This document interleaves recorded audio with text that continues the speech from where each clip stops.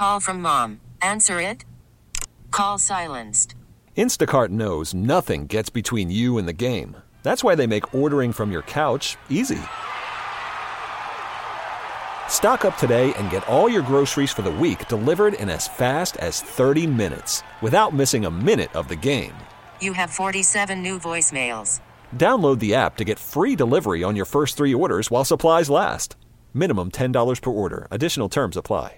We really need new phones. T-Mobile will cover the cost of 4 amazing new iPhone 15s, and each line is only $25 a month. New iPhone 15s? It's better over here. Only at T-Mobile, get 4 iPhone 15s on us and 4 lines for $25 per line per month with eligible trade-in when you switch. Minimum of 4 lines for $25 per line per month with autopay discount using debit or bank account. $5 more per line without autopay, plus taxes and fees. Phone fee at 24 monthly bill credits for well-qualified customers. Contact us before canceling account to continue bill credits or credit stop and balance on required finance agreement due. $35 per line connection charge applies. See T-Mobile.com.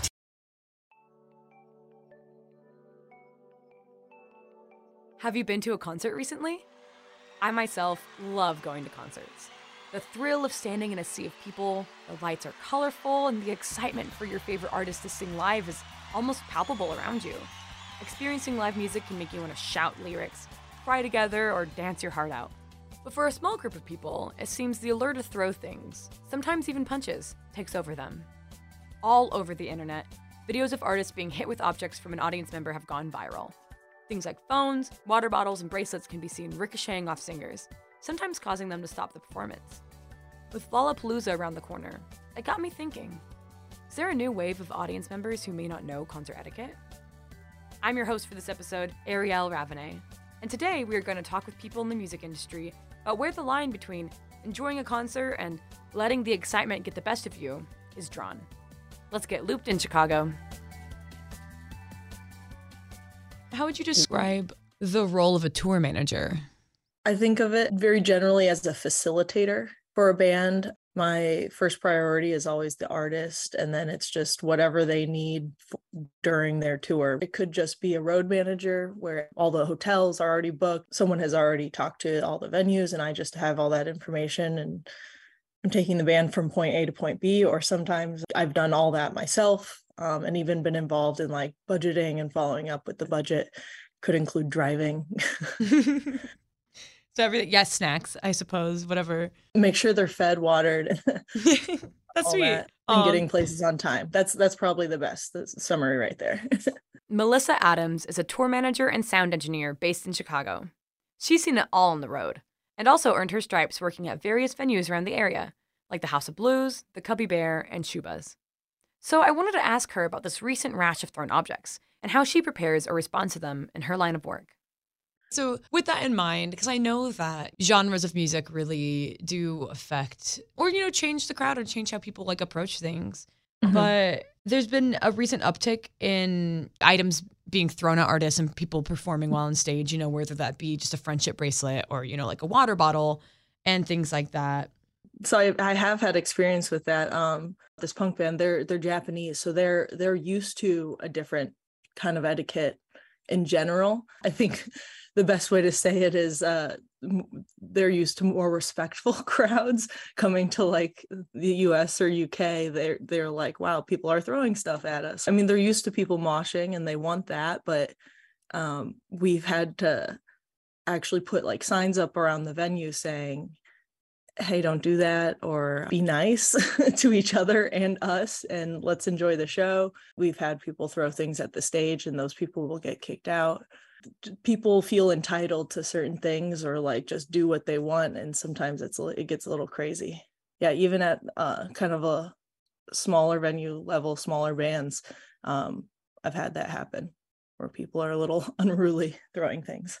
I guess to kind of elaborate on that, like as the tour manager, what typically goes down, right, when this happens? Like artist has been hit or something has been thrown. Is there something that y'all do in the moment, or is it maybe they stop the show to make a comment? Like what typically happens after that? Right. So yeah, the bands act now that they almost not expect it, but like they want to be prepared if it does happen. Same thing with like if they see someone collapse in the audience, they want to stop the show and address it. If there's behavior or something happens that's not okay. So in those instances, they'll stop, and the crowd So at one show, it was a full water bottle that someone had thrown. The crowd ganged up on someone and was like, it's this guy. And the security comes in and kicks him out. As a tour manager, I have a security briefing before and kind of give them all these things to maybe expect. In that instance, the crowd ganged up on someone, the security kicked them out. And then it turns out it was the wrong person. No. Like just one person pointed the hand and like he was a friend of the venue. For me personally in that situation, I'm being also the sound engineer. I'm at the front of house. I'm at the soundboard. So that's one of the limitations of doing both is why I can't always like zoom in to address every little thing. But most of the times it's best to just like work with venue security and have them handle a lot of those things. That is interesting because I love punk music. I love a good mosh pit and whatnot. But I do think that it's interesting to know, like, what are the appropriate behaviors? Hair pulling, like going out of your way to hurt people. Like, what possesses somebody to do that in that moment? Do you think that, people throwing things at the stage, people, not necessarily knowing mosh culture, do you think that's something that's always been just kind of a part of the music scene? Or is that something that you think has grown more recently? I think it arose before my time, like being around in the 80s, punk bands were probably a little different than today's.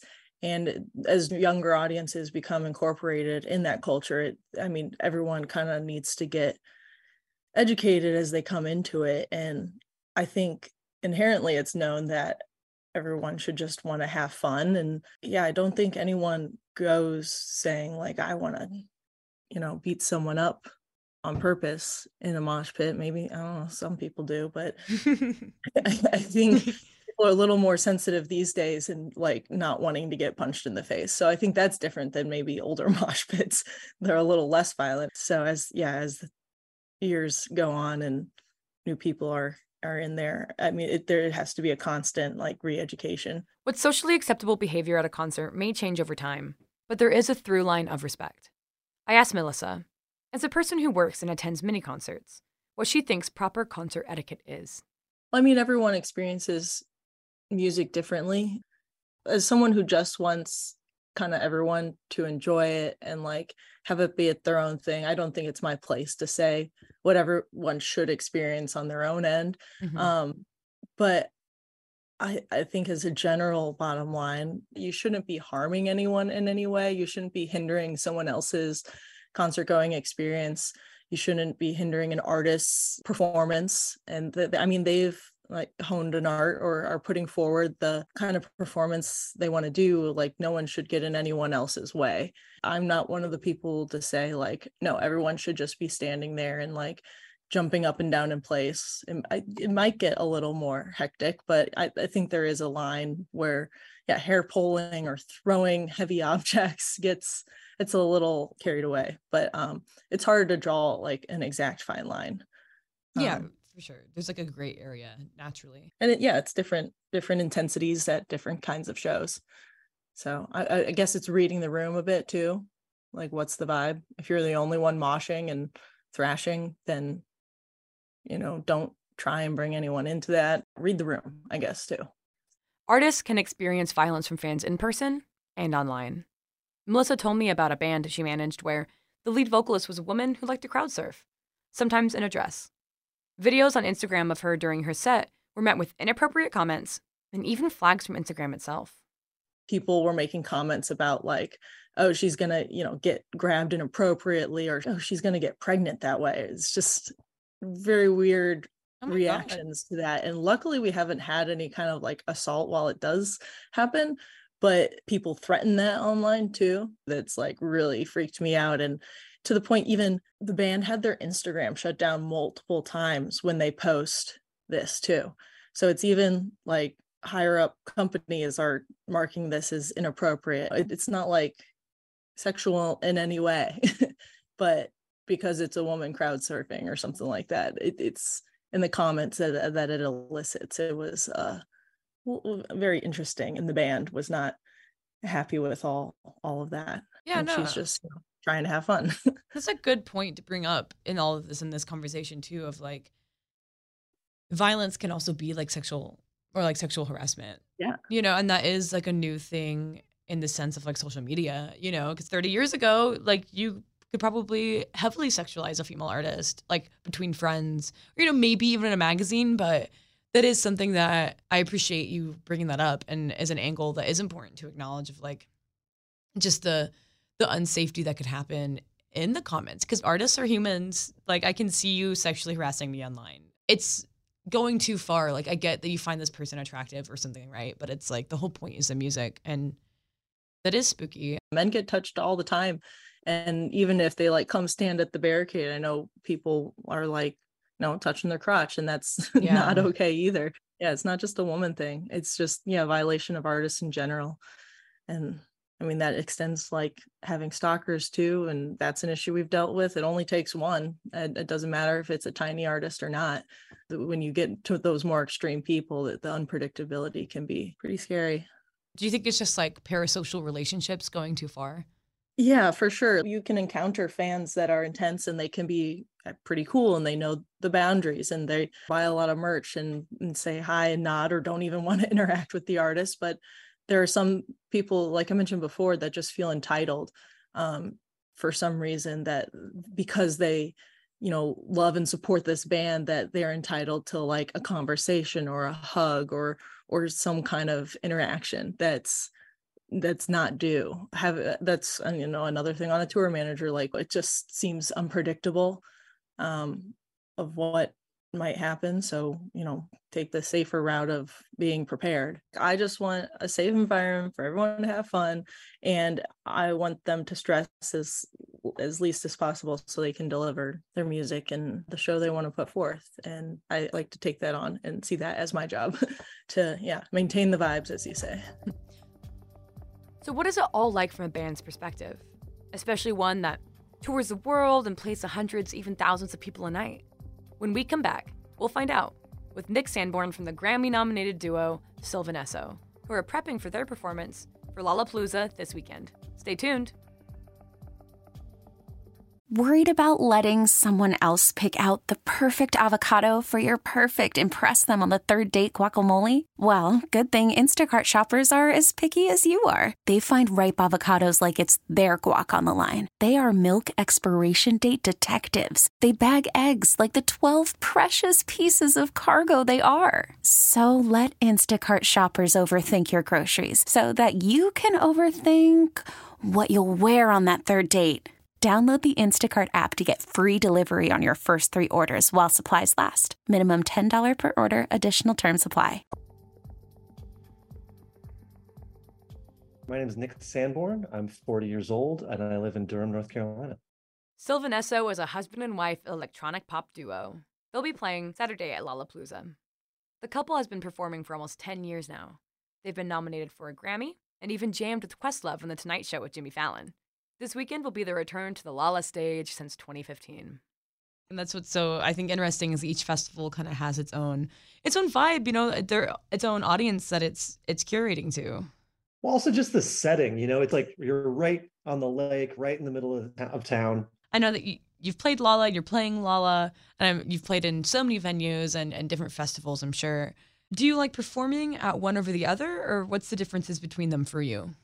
I mean, festivals just kind of give you a different thing in general, I'd say it's less focused and somehow more of a party. I think the dynamic range of everything gets a little squashed, but not necessarily in a bad way, It's just like everyone's outside and ready to have a good time. It's just it's different from playing, the Aragon or the Vic. And so during the last few years compared to past shows, have you noticed any shifts in concert / crowd etiquette? Yeah, definitely. I mean, like the whole rise of phones obviously is the main thing. But the weird part is I feel like that was so much more egregious when it first started. And now it feels kind of tame. It's like totally fine now again. I think it's just as every generation kind of comes of concert going age, I think they add a new set of rules and what's acceptable and what's not acceptable to the lexicon. I think it's interesting that you mentioned like each different generation, because something that we were, kind of looking at is, okay, so, COVID restrictions are up, and now there's like, all these young adults or like older, teenage people to where Like they had, 3 years without being able to go to concerts. And now here they are back at it. And so I'm curious if you've seen or experienced any negative crowd reactions, either while on stage or while you've attended a show on your own. We are lucky enough that I don't think I've ever really had a thoroughly negative experience with our audience. Our audience tends to be extremely cool. I'm like so grateful for them.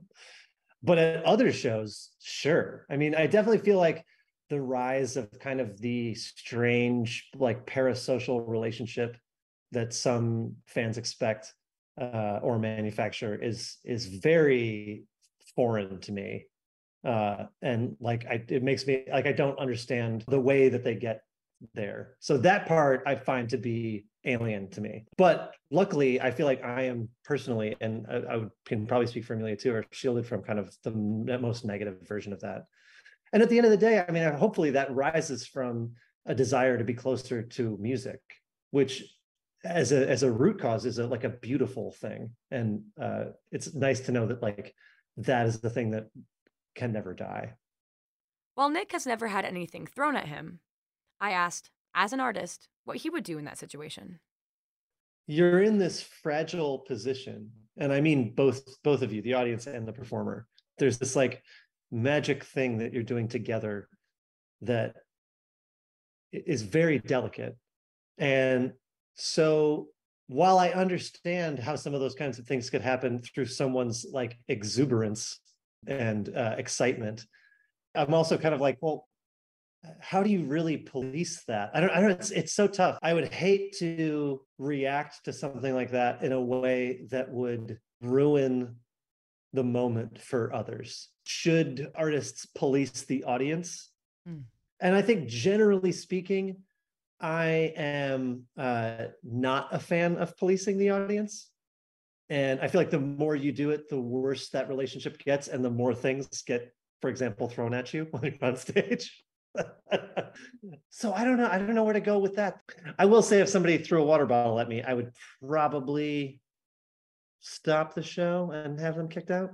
But I wish I would love to instead think proactively about creating a relationship with the audience where that wasn't seen as something somebody would even think to do. There is something to be said about music genre, or like Melissa said, about reading the room. With certain types of music, an active audience where consensual pushing and shoving happens can be the norm and welcomed. But where is the line drawn when it comes to involving the artist? Nick speaks of an experience he had. Yeah, it's weird though, because I also like have such fond memories of going to like punk and hardcore shows and having that be like the only thing that happened all night. Yeah. I remember going to see like Call Me Lightning, who are an amazing band from Chicago, actually. And somebody whipped a full beer at the stage, and Nathan Lilly, the lead singer, caught it, took a giant swig out of it, and chucked it back into the audience. And like the place went insane, like it was. No, that sounds absolutely incredible to witness. It was unbelievable. But it's also like that's also not okay. I don't know. I hold both of these truths, And that's kind of fun when when you're at the punk show and the guy pours water on you, but would I want that at like a Harry Styles concert? Right. And that's the thing. I feel like at a punk show, a hallmark, I would say, of my experience at like punk and hardcore shows was also the general sense of respecting each other that the audience shared, And so maybe the possibility of injury and violence was offset by the knowledge that the only reason we all get to do this together is because we're all taking care of each other. Whereas at like a Harry Styles show, that is not part of the code in the same way. Like not that people are taking care of each other, but the idea that somebody might get hit is like not part of the set of rules we've all agreed on. You know what I mean? When things like that happen, I think it's way more disruptive. With all that said, I asked Nick about a previous point he made. As an artist, how does he approach a relationship with the crowd that isn't reliant on a parasocial relationship, but more of respect and mutual vibes?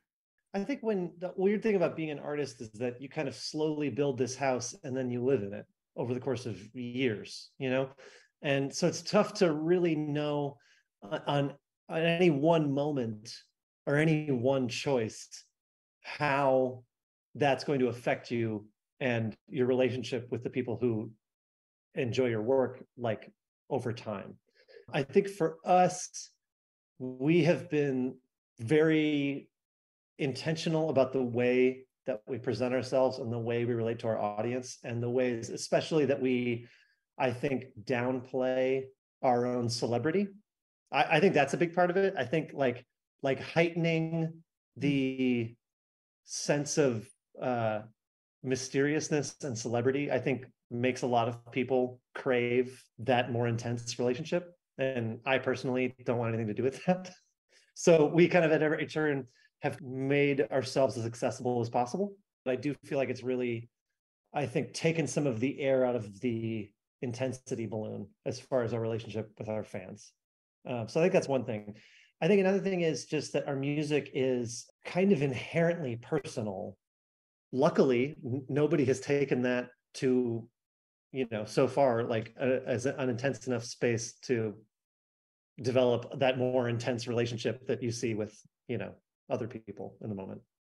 It's a tough thing to put your finger on, No, I think because that like I think about like friends of mine who, have way more intense interactions with their fans, and in a way that I don't relate to at all, and aren't necessarily that much bigger than we are.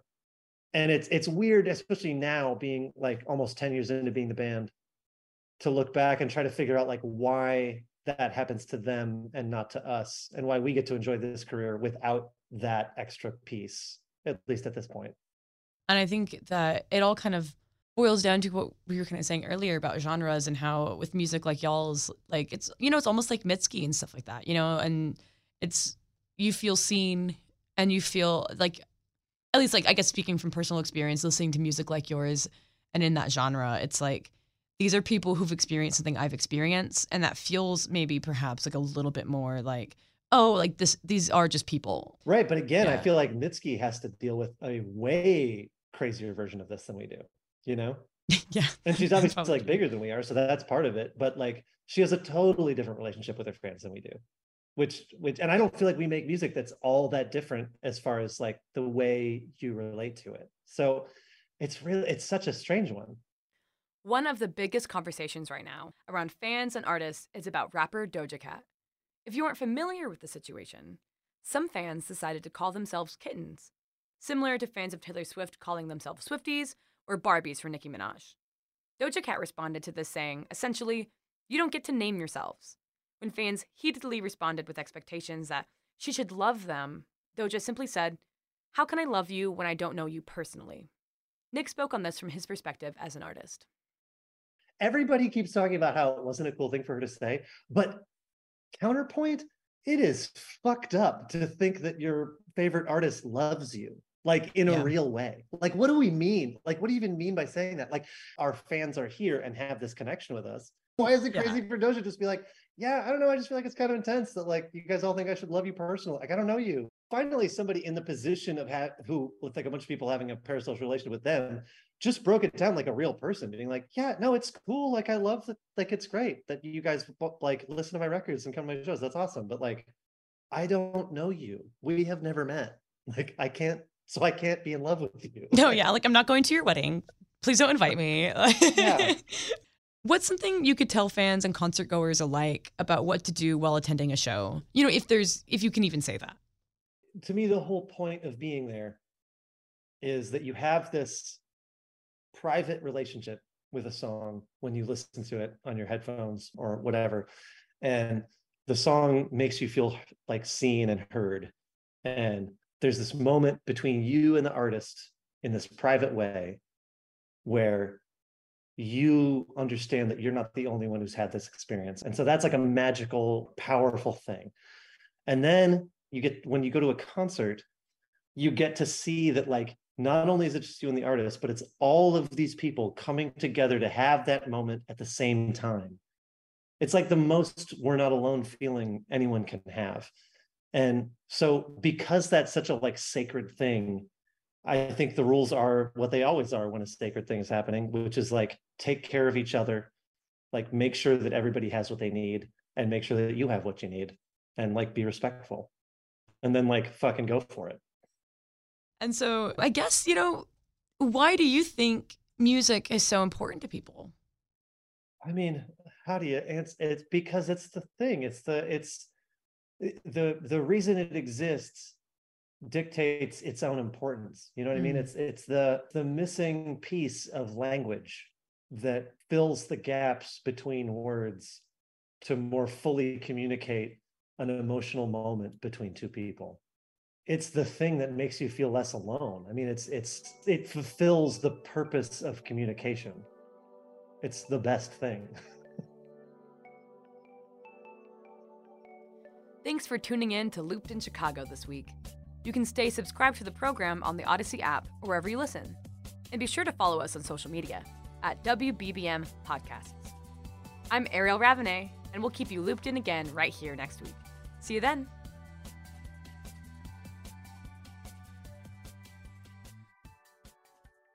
We really need new phones. T-Mobile will cover the cost of 4 amazing new iPhone 15s, and each line is only $25 a month. New iPhone 15s? It's better over here. Only at T-Mobile, get 4 iPhone 15s on us and 4 lines for $25 per line per month with eligible trade-in when you switch.